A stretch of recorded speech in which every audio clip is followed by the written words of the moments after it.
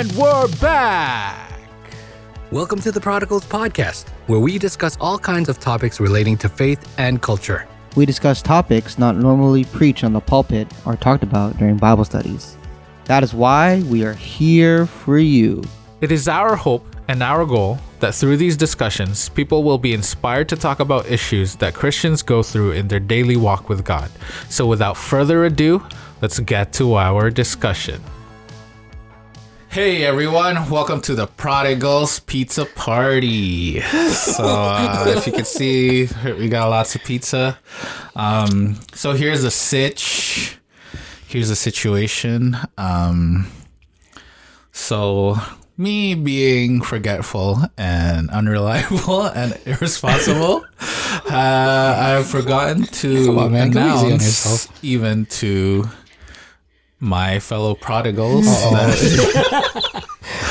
we were going on a break. This December, Christmas season, peak season is upon us at UPS. Maybe if you want us to not take a break, don't order too much. Wow. Next year, wow. You know. There you go. But not all of us work on UPS though, bro.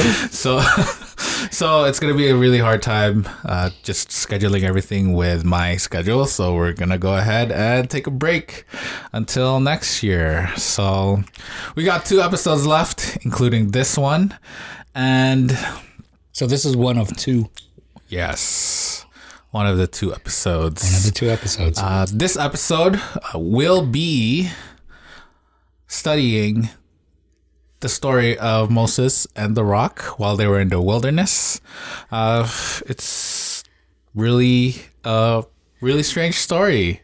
So we just want to end our podcast with some waterworks. So we decided to do this topic. But just hold on, because this conversation might get rocky. But please don't desert us. Just bear with us. We go throughout this wilderness discussion. So, without further ado, this is our strangest stories of the scriptures. Strangest stories in scripture.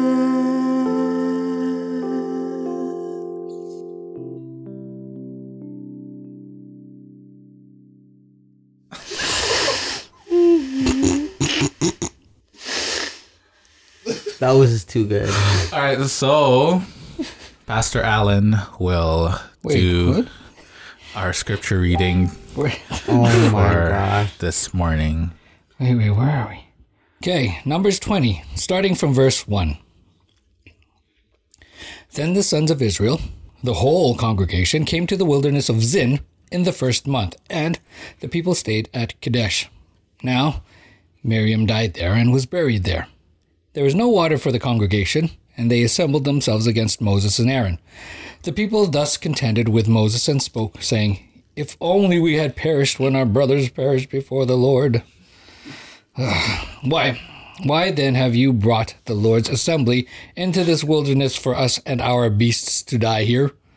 Why have you made us come up from Egypt to bring us into this wretched place? Is it not a place of grain or figs or vines or pomegranate? Oh, it is not a place of grains or figs or vines or pomegranates, nor is there water to drink." Then Moses and Aaron came in from the presence of the assembly to the doorway of the tent of meeting and fell on their faces. Then the glory of the Lord appeared to them, and the Lord spoke to Moses, saying, "Take the rod, and you and your brother Aaron assemble the congregation and speak to the rock before their eyes, that it may yield its water. You shall thus bring forth water for them out of the rock, and let the congregation and their beasts drink." Verse 9. So Moses took the rod from before the Lord, just as he had commanded him. And Moses and Aaron gathered the assembly before the rock. And he said to them, "Listen now, you rebels. Shall we bring forth water for you out of this rock?" Then Moses lifted up his hand and struck the rock twice with his rod. And water came forth abundantly, and the congregation and their beasts drank. But the Lord said to Moses and Aaron, because you have not believed me to treat me as holy in the sight of the sons of Israel, therefore you shall not bring this assembly into the land which I have given them. Those were the waters of Meribah, because the sons of Israel contended with the Lord, and he proved himself holy among them. May the Lord add his blessing to the reading of his word. Amen. Okay, so what stood out to you guys? I think what stood out to me is just Moses' language in terms of, okay, here's the meekest man on earth, right? Rebels. Here's like the meekest man on earth, comes with a lot of patience in dealing with the Israelites. And then we just see here, like, I think he just has had enough. I think it was also maybe because he was also dealing with Miriam's death, and couple that with the Israelites, hardiness and Complaining. stubbornness, and it just seems like he just had enough. I love this outburst. It's so hilarious. I just feel so out of character for me in Moses. I mean, I love it. yeah. It's so fiery. And maybe for us, it's just like because Moses is, a certain way with Israel, and when they complain, and the Lord says, "You know what? I'm just gonna wipe them all out and start over with you, Moses." And Moses has to go before the Lord and plead, "Don't do it, dear Lord. I mean, don't do it. What will the other nations say?" Yada yada yada. So he pleads for the nation of Israel, and then, we get to this story. And he says, and he loses it, kind of, basically, right? And so, I think everybody has that breaking point. Moses isn't an exception, right? And so, God calls us to be long-suffering, but it doesn't mean that we continue taking on the abuse forever, right?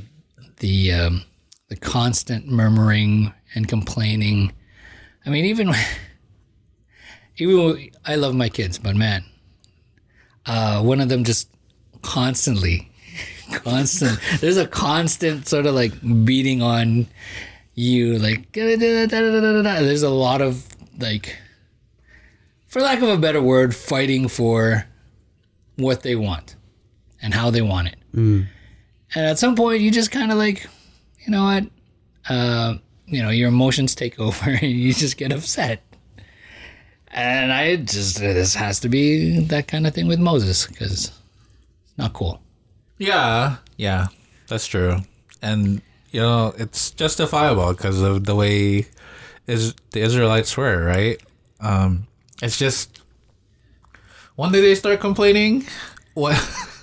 So they saw the 10 plagues of Egypt, right? They saw the mighty works of God and God delivering them from slavery and Pharaoh and the Egyptians. And the first thing, so they got out of Egypt. Unfortunately, all the firstborn sons of the Egyptians died. And then Pharaoh was like, okay, I'll let you go. And then, so they get to wherever they were, and then they saw the Egyptians chasing after them, right? Yeah. And then, what did they do? They complained. It's like, why have you brought us out of Egypt? Like, weren't you just, crying because of the heavy burden that the Egyptians put on you or put on your shoulders? And then, the first sign of tribulation that you experience in the desert, you're like, oh, we want to go back there. We want to go back to that place, and we're safe. We could eat stuff. We have plenty of food, even though we're not free. We're in slavery. But it's comfortable. Was it? I mean, I guess That's in all they perspective. knew? Yeah, that's all they knew. Yeah, right. So like the first, just my point is like, Israel has kept complaining. Every turn, every small thing that happened, right? They complained. And I think for the most part, they kept bringing it back to Egypt, right? At every small thing that happens, they go to Moses, like, Moses, why did you bring us out? There's no water. There's no food. God brings them manna. It's like, oh, we have nothing for Saturday. Where's the Sabbath? Like, why did you bring us out? And then, yeah. And then, the giants come, the 12 spies, right? Went into Canaan, and the report of the 10 are like, we just can't fight them because of just their humongousness. And then they were like, why did you bring us here? To die. This is like, you brought us out of Egypt so that we could die in the hands of the giants. Yeah, it's understandable that Moses really had enough. And I want to be understanding to the children of Israel, right? But none of us has been through like the 10 plagues and the parting of a sea. Fair. So it's hard for me not to kind of rag on them because they complain a lot. And I guess on the other hand as well, because it seems that there's a lack of faith, a lack of trust, despite having seen all these wonders and miracles that God has done for them. And yet I can't what's the word I'm looking for? Like, separate the notion that they're in slavery for 400 years, crying out to God, and all that time, they're waiting for God to come. And it takes 400 years, so I would think that there might have been a little bit of trepidation as well. But I don't know, because I don't know how the 10 plagues and the parting of the Red Sea kind of just, should nullify those 400 years of like, oh, now he's here. Now he's shown up. And I think it's also worth noting for this particular story, at least for me, when it started out, I used to get confused with this story and the one in Exodus. Yeah, there's two, right? Yeah, there's two, and they're really similar. Yeah, right. They're really similar, and so for a while I got confused with the two. Like, I started to jumble the facts together, where one of it is God saying, "Okay, strike the rock." Got it. Here he says, just talk to it, speak to it, right? So I used to put them together and like, oh, strike the rock, and then when Moses strikes the rock, he's like, nope, you don't get to go into the promised land. Sorry. And so, what happened? What is that? And so, it's important for us to dissociate. That's the word I was looking for. Yeah, to separate those two stories, because they are different. For one, Miriam is with them in the Exodus story. They go to Sinai. She's still there with him. Right? And so when we get to this one, which is in Numbers, Miriam dies. Right? We read that at the top. So right off the bat, it's a different story in a different context. You kind of get confused because they're in the wilderness of Zin or Sin, right? Sinful. And they're so, you think it just might have been a typo? Their pronoun. Right, but apparently it's two different places. So let's get into Moses. You said that, in the two different stories, right? The previous story that was similar to this is that God told him to strike the rock. And then here, God told him to speak. What do you guys think was so bad or heinous about, doing this? And why do you think God allowed the water to come, even though it wasn't the perfect obedience that came for Moses? Are you looking at me? Yeah, I'm looking at you. What do I think? Okay, so many questions. There is so many questions. Okay, so I think for this particular thing, why God allowed the water to come is because there are two there are two groups that God is dealing with, right? Or two sort of like portions. There's the children of Israel, and they want water. Sure. There's a symbolism with water coming out of the rock. And so God gives this to them because that's what he said he was going to do. Mm-hmm. So from the outset, God's promises come through. I was going to say something else. So there's that portion, right? Oh yeah, and the other thing is, should God withhold that and not let the water come out? The children of Israel still has to follow Moses, right? And at the very least, when we get to the end of Deuteronomy, he picks his successor, and they need to follow him. Joshua. If they start, and yes, okay, throughout the Pentateuch, they're all kind of calling him to question in various points. But if this didn't come through, that might have been sort of like one of those things that totally gets their trust in Moses off the track. And so from the children of Israel's standpoint, God says, okay, yeah, here, have the water, enjoy, like whatever, get off my back, right? Drink. And then he has to deal with Moses and Aaron. Is a separate topic. Mm-hmm. And so that's why I think it came through. Right? Because what God promised would happen, what he would provide for the children of Israel is one thing, and then has to deal with the lack of faith. I don't want to say disobedience. Why not? Because God didn't tell him not to strike the rock. He did speak to, well, actually, did he even speak? No. He did not. He just spoke to the thing. He was mad, and then he hit the rock. Yes. Here's what, like reading this, I think, because he hit the rock twice, right? So I think he hit it once. And that was supposed to be it? And then he's like, where are you? Maybe that was God's, I guess, because the question that we can go, ask later on, like we'll deal with that later on, was God too harsh to Moses, or like why didn't God give Moses another chance?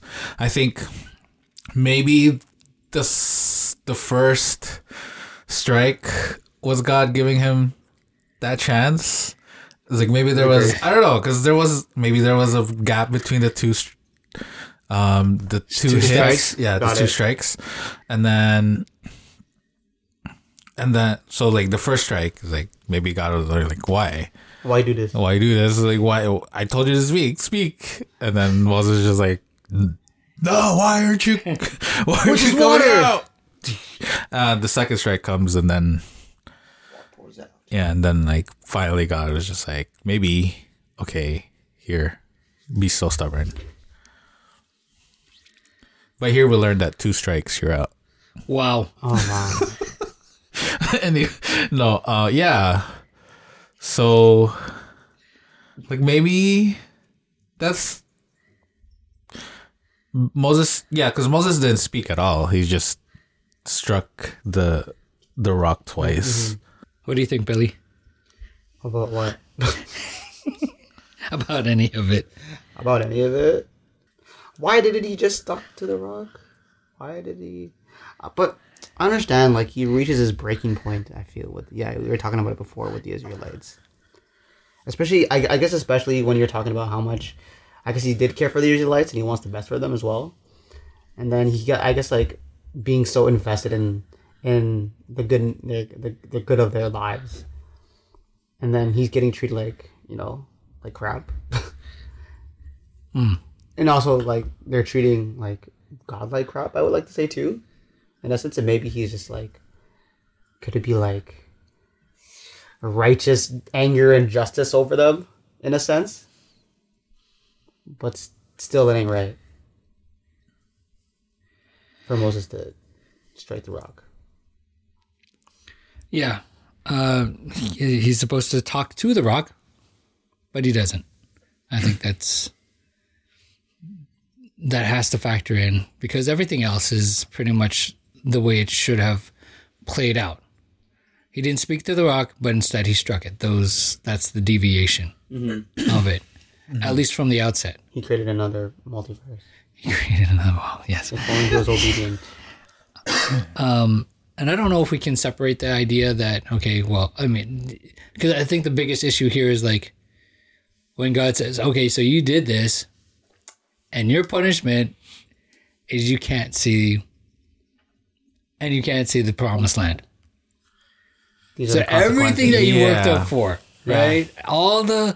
All the stuff that you did, all the great sort of feats of faith that are associated because he's there, leading a stiff-necked people, the Bible calls them. All of that is nullified by one thing. You can't separate that from the story, right? It's the one thing that just makes you pause and say, why? And we kind of see what Moses says to the children of Israel when they get to the promised land, or at least to the border, and he has to pass, and he has to like send them on through. He repeats everything. He gives a synopsis or a recap of everything that they've gone through, which is what Deuteronomy is. And he tells them,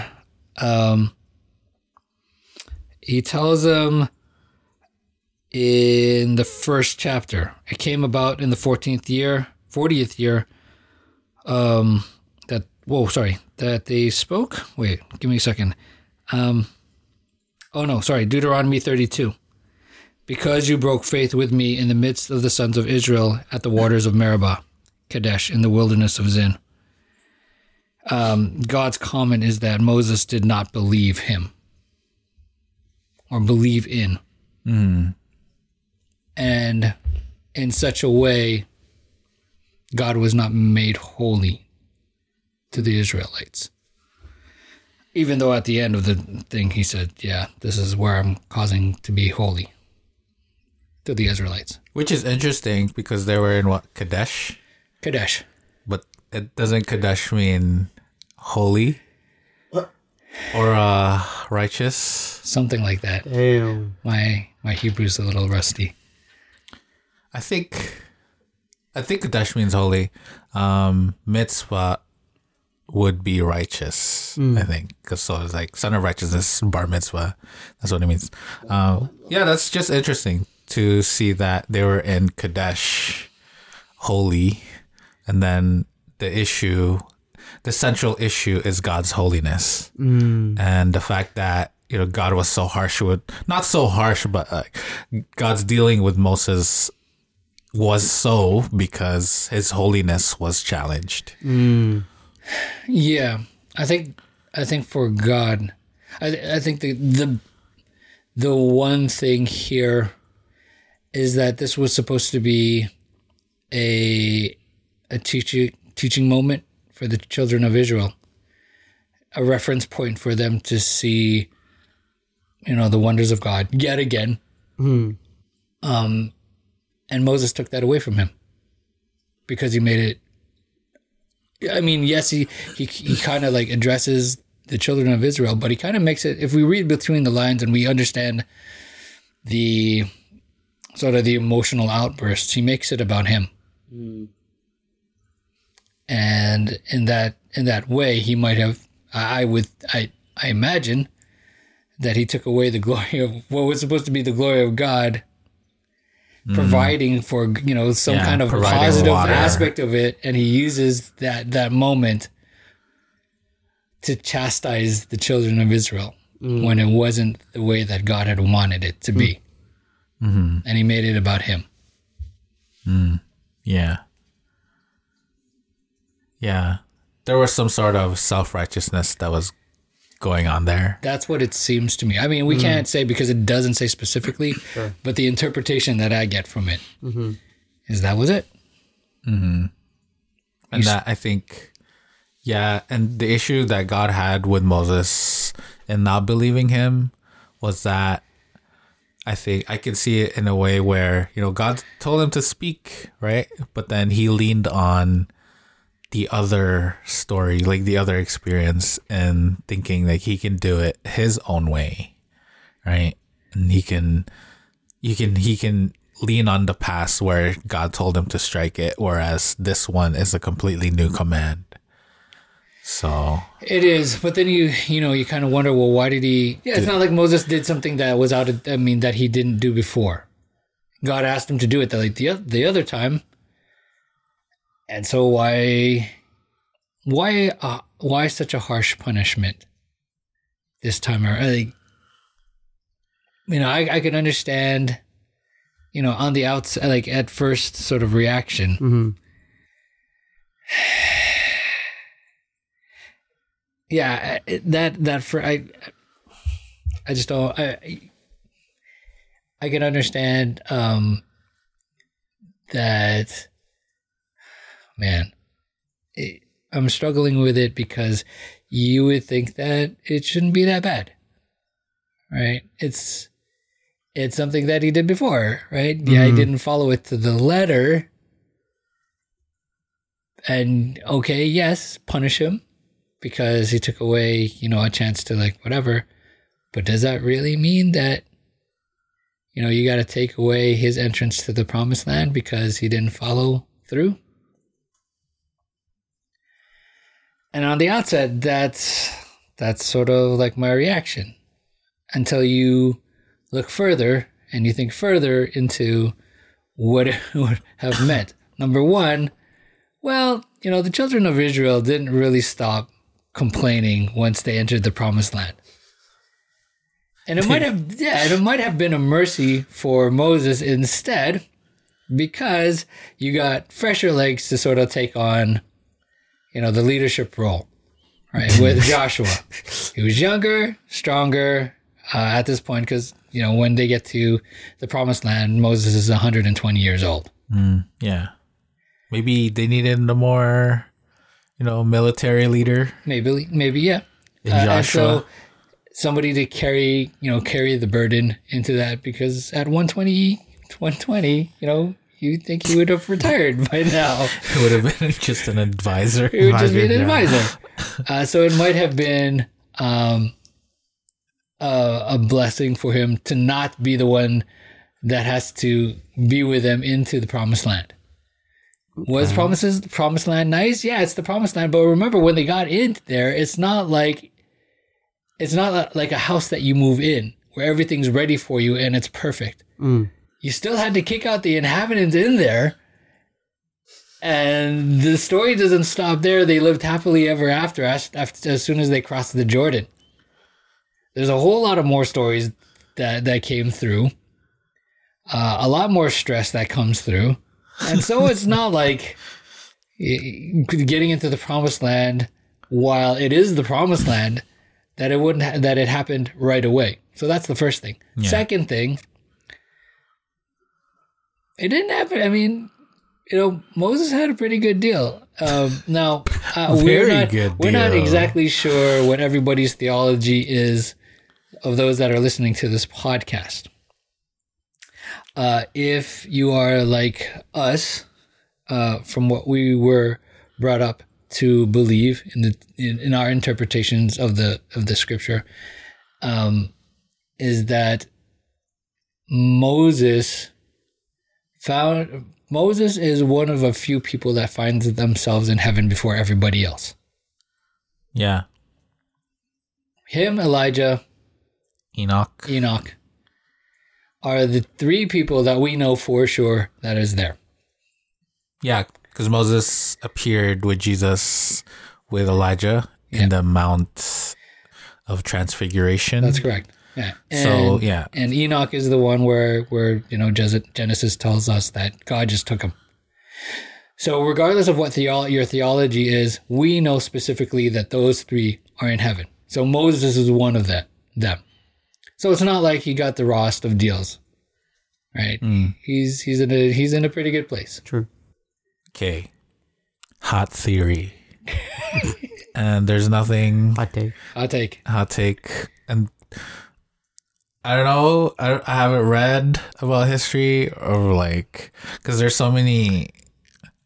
this is tangenting, right? There's so many theories. There's so many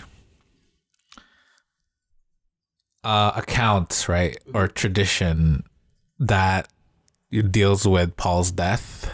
Some say he got beheaded by Nero.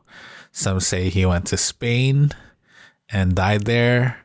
There's like other stuff. I don't know. I haven't read anything.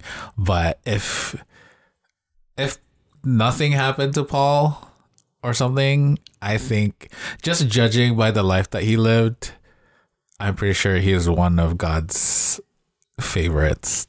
That he would, if there was anyone else, it would be Paul, I think. Oh, that is attention, but yeah, that didn't die, and or like when he died, he would be brought to heaven right away. You would think. Interesting. You would think. The other person you might think would be there is David, who is called after God's own heart. You know, a man after God's own heart. But also, wasn't there like after Jesus' death, like people from the tombs? Some people rose. I don't know about that, man. So certain people rose proclaiming that God or like Jesus or salvation is here, and then they just vanished. Anyways, let's not get into that tangent. But yeah, Moses is one of the people that we know is up there right now in heaven. And I was saying, like, was God too harsh? Maybe in terms of an object lesson, or not an object lesson, but like a teaching moment. But I don't think it's too harsh because that's what his wisdom calls for, and I think it just speaks into the holiness of God's work for people. If he calls you to something that requires obedience, and before this podcast, we were joking around about God, trying to go after Moses because he didn't circumcise his son, and that's just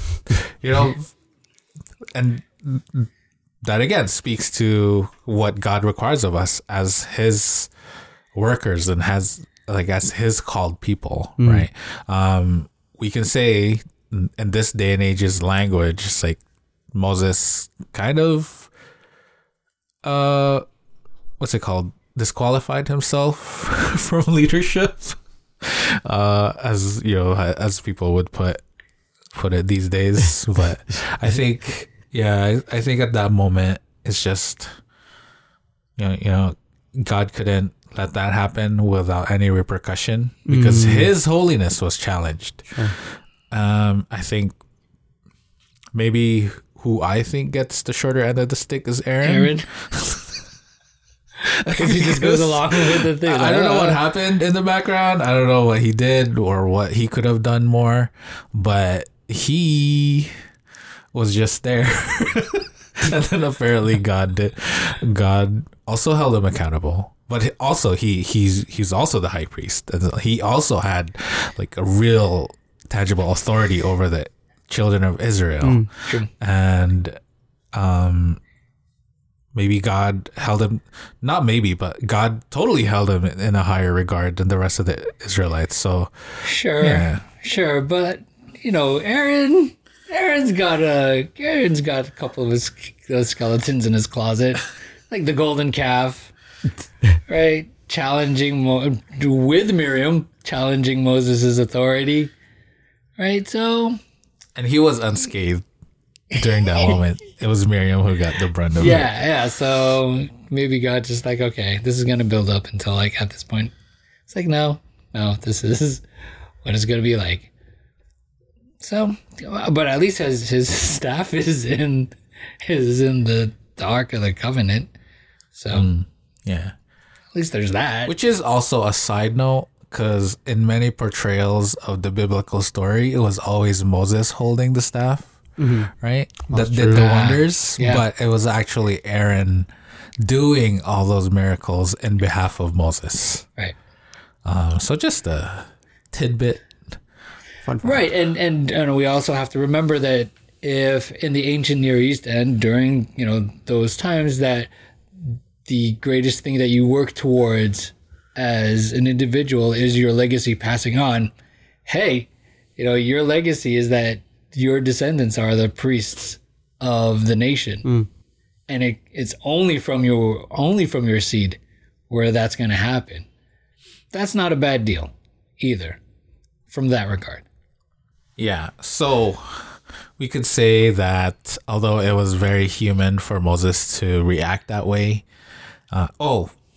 maybe this is another lesson, as God didn't hold him accountable to what he was feeling and how he reacted. God held him accountable for the action he chose to take regarding his emotions and his feelings. I think it was completely human, and it was completely allowable and completely relatable that Moses would feel anger and would feel frustration. But what is completely unnecessary and what he completely did was for him to take that frustration and make it visible towards the people and to the fact, and make it extend that towards, I guess, taking it out on God, because God's holiness was put on the line in terms of like how he appeared in front of the Israelites. So yeah, he could have, he was reactionary and he let his frustrations boil to the point of unholiness, I guess. Yeah, and how I said earlier that Moses might have made it about him. And we just have to remember, where is it, verse 10? Where he talks to them and says, hey, listen now, you rebels, shall we bring forth water for you out of this rock? And I don't think he means like me and God, right? Because Aaron is beside him. Yeah. I think that he might have been talking about that. And I think it's quite possible that Moses is saying, I have the power to do that. Me. Even though with the 10 Commandments, the 10 plagues, yes, it's God. But the verse that comes back to me in this regard is where Jesus tells his disciples, hey, everything that you've seen me do, you guys get to do that even more. And so the power, at least from that sentence, what Jesus is talking about, it's like he's giving them the power to do these miracles. And if that's the case, it might have been the same thing with Moses. It's just that, and remember in our previous podcast, we talked about, that we talked about, giving the desires of your heart. But the idea is because your will is so in tune with God's will, it happens that way. Yeah. That God says, okay, here's the power. You're going to do whatever it is you're going to desire and do because we're on the same wavelength. Yeah. So I trust you to do that. Mm-hmm. And it might have been here that he deviated from that in a bit and said, I am going to. I am going to. And if it is, the harsh thing, the harsh reality of it is that he might have in a certain way, maybe even just a small portion, taken in his mind the place of God. Yeah. To provide for the children of Israel. And when God says, hey, you're not supposed to have any other gods before me, should this be, and I should say, you should take this all with not with a grain of salt, but don't take it as gospel. But yeah, if it is what it is, and Moses took upon himself this sort of unintentionally the mantle of God to be the God to the Israelites, that I can see why God was like, oh yeah, that's a big thing. Can't do that. You can't be the one that leads them into the promised land, because it's too much of a temptation for you. too many big things have been done through you, through Aaron, that you can't do it. Because if you do, hey, you might be tempted. You might do something when you get into Jericho or whatever. You do something really crazy, and it starts. You go Saul, and you make it about you. So tough to say. We're gonna have to ask God when we get to heaven. And listening to Moses say that, like questioning, it kind of gives me the energy of the Spaniard from Gladiator.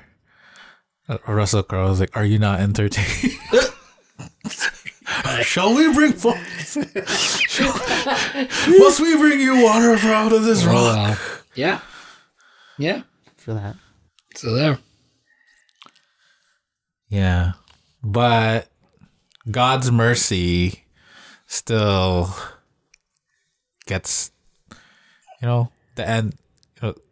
Gets the end say, because he brought Moses to heaven, and Moses is there now. So, as you were saying, maybe it was just more of a headache if Moses was alive. I think so. I think it's more of a headache for him to like bring them still into the promised land. At least Joshua was younger and he could be the relay guy to take the baton and finish it. Yeah. The other thing is, in the end, in verse 13, God still makes himself holy amongst the children of Israel. So regardless of what happens, it's still gonna happen the way that he needs it to happen. True. But for Moses at that point, it was he showed humanity. Yeah, that's the human condition that came through. But like we said, don't feel too bad for Moses. He's up there. Maybe feel bad for Aaron. Maybe feel bad for Aaron. Like I said, like the whole golden calf and his lineage being the priest. Nice consolation prize. Yeah. And the grace there too is that at least the next thing. Okay, so like we believe, like I don't know about like everyone out there, but I still believe that when Aaron dies, like the next thing he's gonna see is Jesus coming. Yeah, God coming. So even at that worst, if that is the case, where it's the soul sleep aspect of it, at worst, closes his eyes, the next thing he sees is Jesus. And like Aaron died naturally, like in his old age, right? From what I can remember, he didn't experience this, this disease, or he didn't get mauled by a bear, or get, swallowed by the earth, alive. Like no, Aaron died in a peaceful slumber. So, yeah, I guess that brings us to the end of our discussion, and just as you've grown accustomed to us, as always, when we bring you these strangest stories in the scriptures, we just have to put faces on them. So we're going to go into our movie casting mode, and see how like we envision this story coming alive. Who would we cast within like this story? Like, who wants to go first? I don't have. I guess I'll go first. Okay, go. I don't know if it was subconsciously talking about rocks and everything like that. Because for my Moses, I casted Dwayne "The Rock" Johnson. Wow. I don't know if it's a subconscious decision, but I feel like Dwayne "The Rock" Johnson, as a very fiery, angry man at the children of Israel, will be a great fit for a movie. Okay.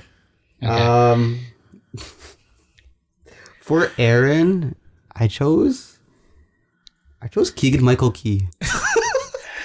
Okay, so this is still comedy. It's still a comedy. We need a funny. Consistent. This is Billy being This is consistent. my MO. This is my MO of making a strange stories. Yes, you take on the comedy. This is The comedy versions. comedy version. The comedy versions. Yes. I chose.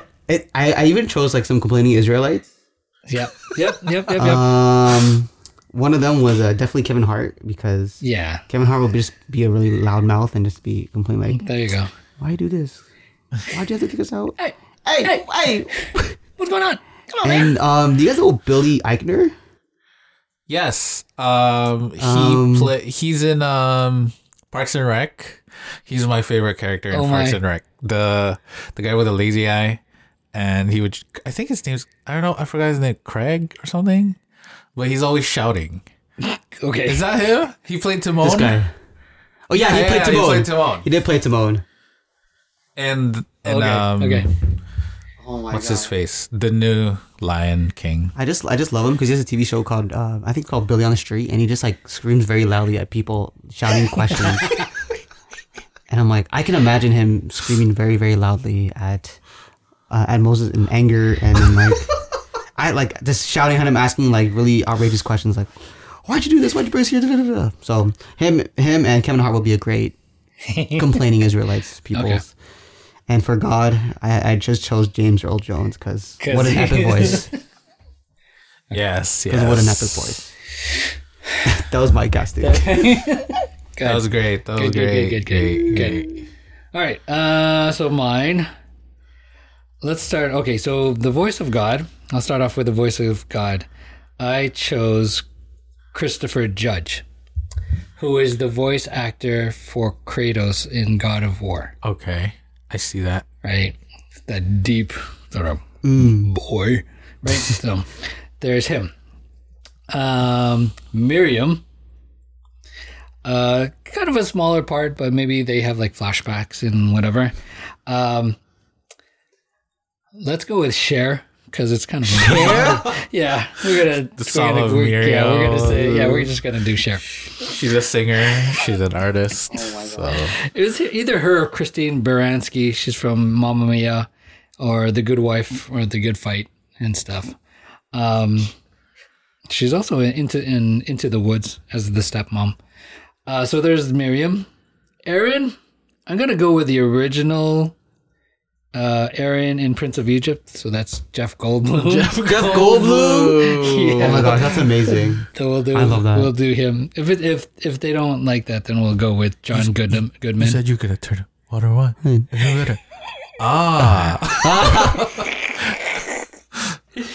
Yeah. So there's that. The chief Israelite complainers. I'm gonna go with John Malkovich. Oh, okay. And his son, Jesse Eisenberg. Oh my gosh, I love that. Oh man. Can't. That's so good. And then finally, Moses. I'm stuck between either Viggo Mortensen or Sean Penn. I thought of Viggo Mortensen. Yeah. Who's that? Aragorn. Oh yeah, I can definitely see that. Yeah. So, but Viggo Mortensen was the first one that I thought of. So yeah, that's mine. Love that. All right. So for mine, I had Miriam, her role of dying. Just a die shot. In her deathbed, it would be Susan Sarandon. Wow. This is a very whitewashed movie. This is not a culturally Hollywood. appropriate. It was released in the 1990s year film. Okay. Voice of God would be Benedict Cumberbatch, of course. Smaug. Okay. Oh, I love that. Oh yeah, that's good. So complainers, I didn't really think of complainers, but Adrian Brody. Wow. Okay. Oh yeah. What's it? Rainn Wilson. Rainn Wilson From The Office, Dwight Schrute. Oh my god. I was just watching bloopers from The Office all night the other night. So Yeah. Maybe those. Did you save us from the Egyptians? False. That was not true. You did not, Moses. You said, Moses, that it would be better for us. False. It hasn't been. It hasn't been. Okay, so Aaron would be Sir Ian McKellen. Okay. A little frailer than Moses, so he can play like a really low key. There you go. Yeah. Guy, and a fiery guy. Oh, Moses. Fiery Moses would be Harrison Ford. Oh, I like that. He's just like has that. good anger. Yeah. Yeah. Okay. That's great. Yeah. So that brings us to the end of the episode. We think we've made sense of it all. And we hope that you're blessed by our discussion. Certainly, there are different lessons to be learned in this story. You can, like, one of the lessons is you can feel frustrated, you can be angry, but don't react in a way where, you're gonna make God look bad or yourself as a witness look bad. Other lessons, God is merciful, right? God is, although God was holy and he required complete obedience and holiness toward, like, from the people that he calls to minister for him and lead his people, that he was still merciful towards Moses and Aaron and even Miriam, who questioned Moses before this. And what other lessons? Even if you find yourself sort of being not punished, being disciplined by God, it may not be as bad as you think. It may not be as a raw deal as you think it is. Because maybe God has something that's a little better. He just doesn't choose to tell you about it at the moment and sugarcoat and say, it's okay, you get to go to, you'll be in heaven anyways. And you really don't want to be the one that brings them to the promised land. They still got stuff that they got to deal through. So what God chooses as discipline, what you see as discipline, may also be a mercy for you. That is true. Watch your heart. Watch your heart. Watch your heart. Watch your heart. Make sure God is on his rightful throne of your heart and not yourself. There you go. So do you believe in life after love? That should be the theme song. Sure. Yeah. All right. Thank you guys for joining us, and we hope that you're blessed by our discussion. And we will see you again next week with our last episode of the year. So see you then. Well, folks, that's all we have for you this week. We hope that you were blessed by our discussion. Let us know what you think. Send us a shout out on our socials at the handle at the Prodigals Project on Facebook, Twitter, and Instagram. If you like what you've been hearing, please like and subscribe. Also, leave a rating and review. It'll go a long way in helping us out. Stay blessed and stay faithful. And join us again next week for another episode of the Prodigals Podcast.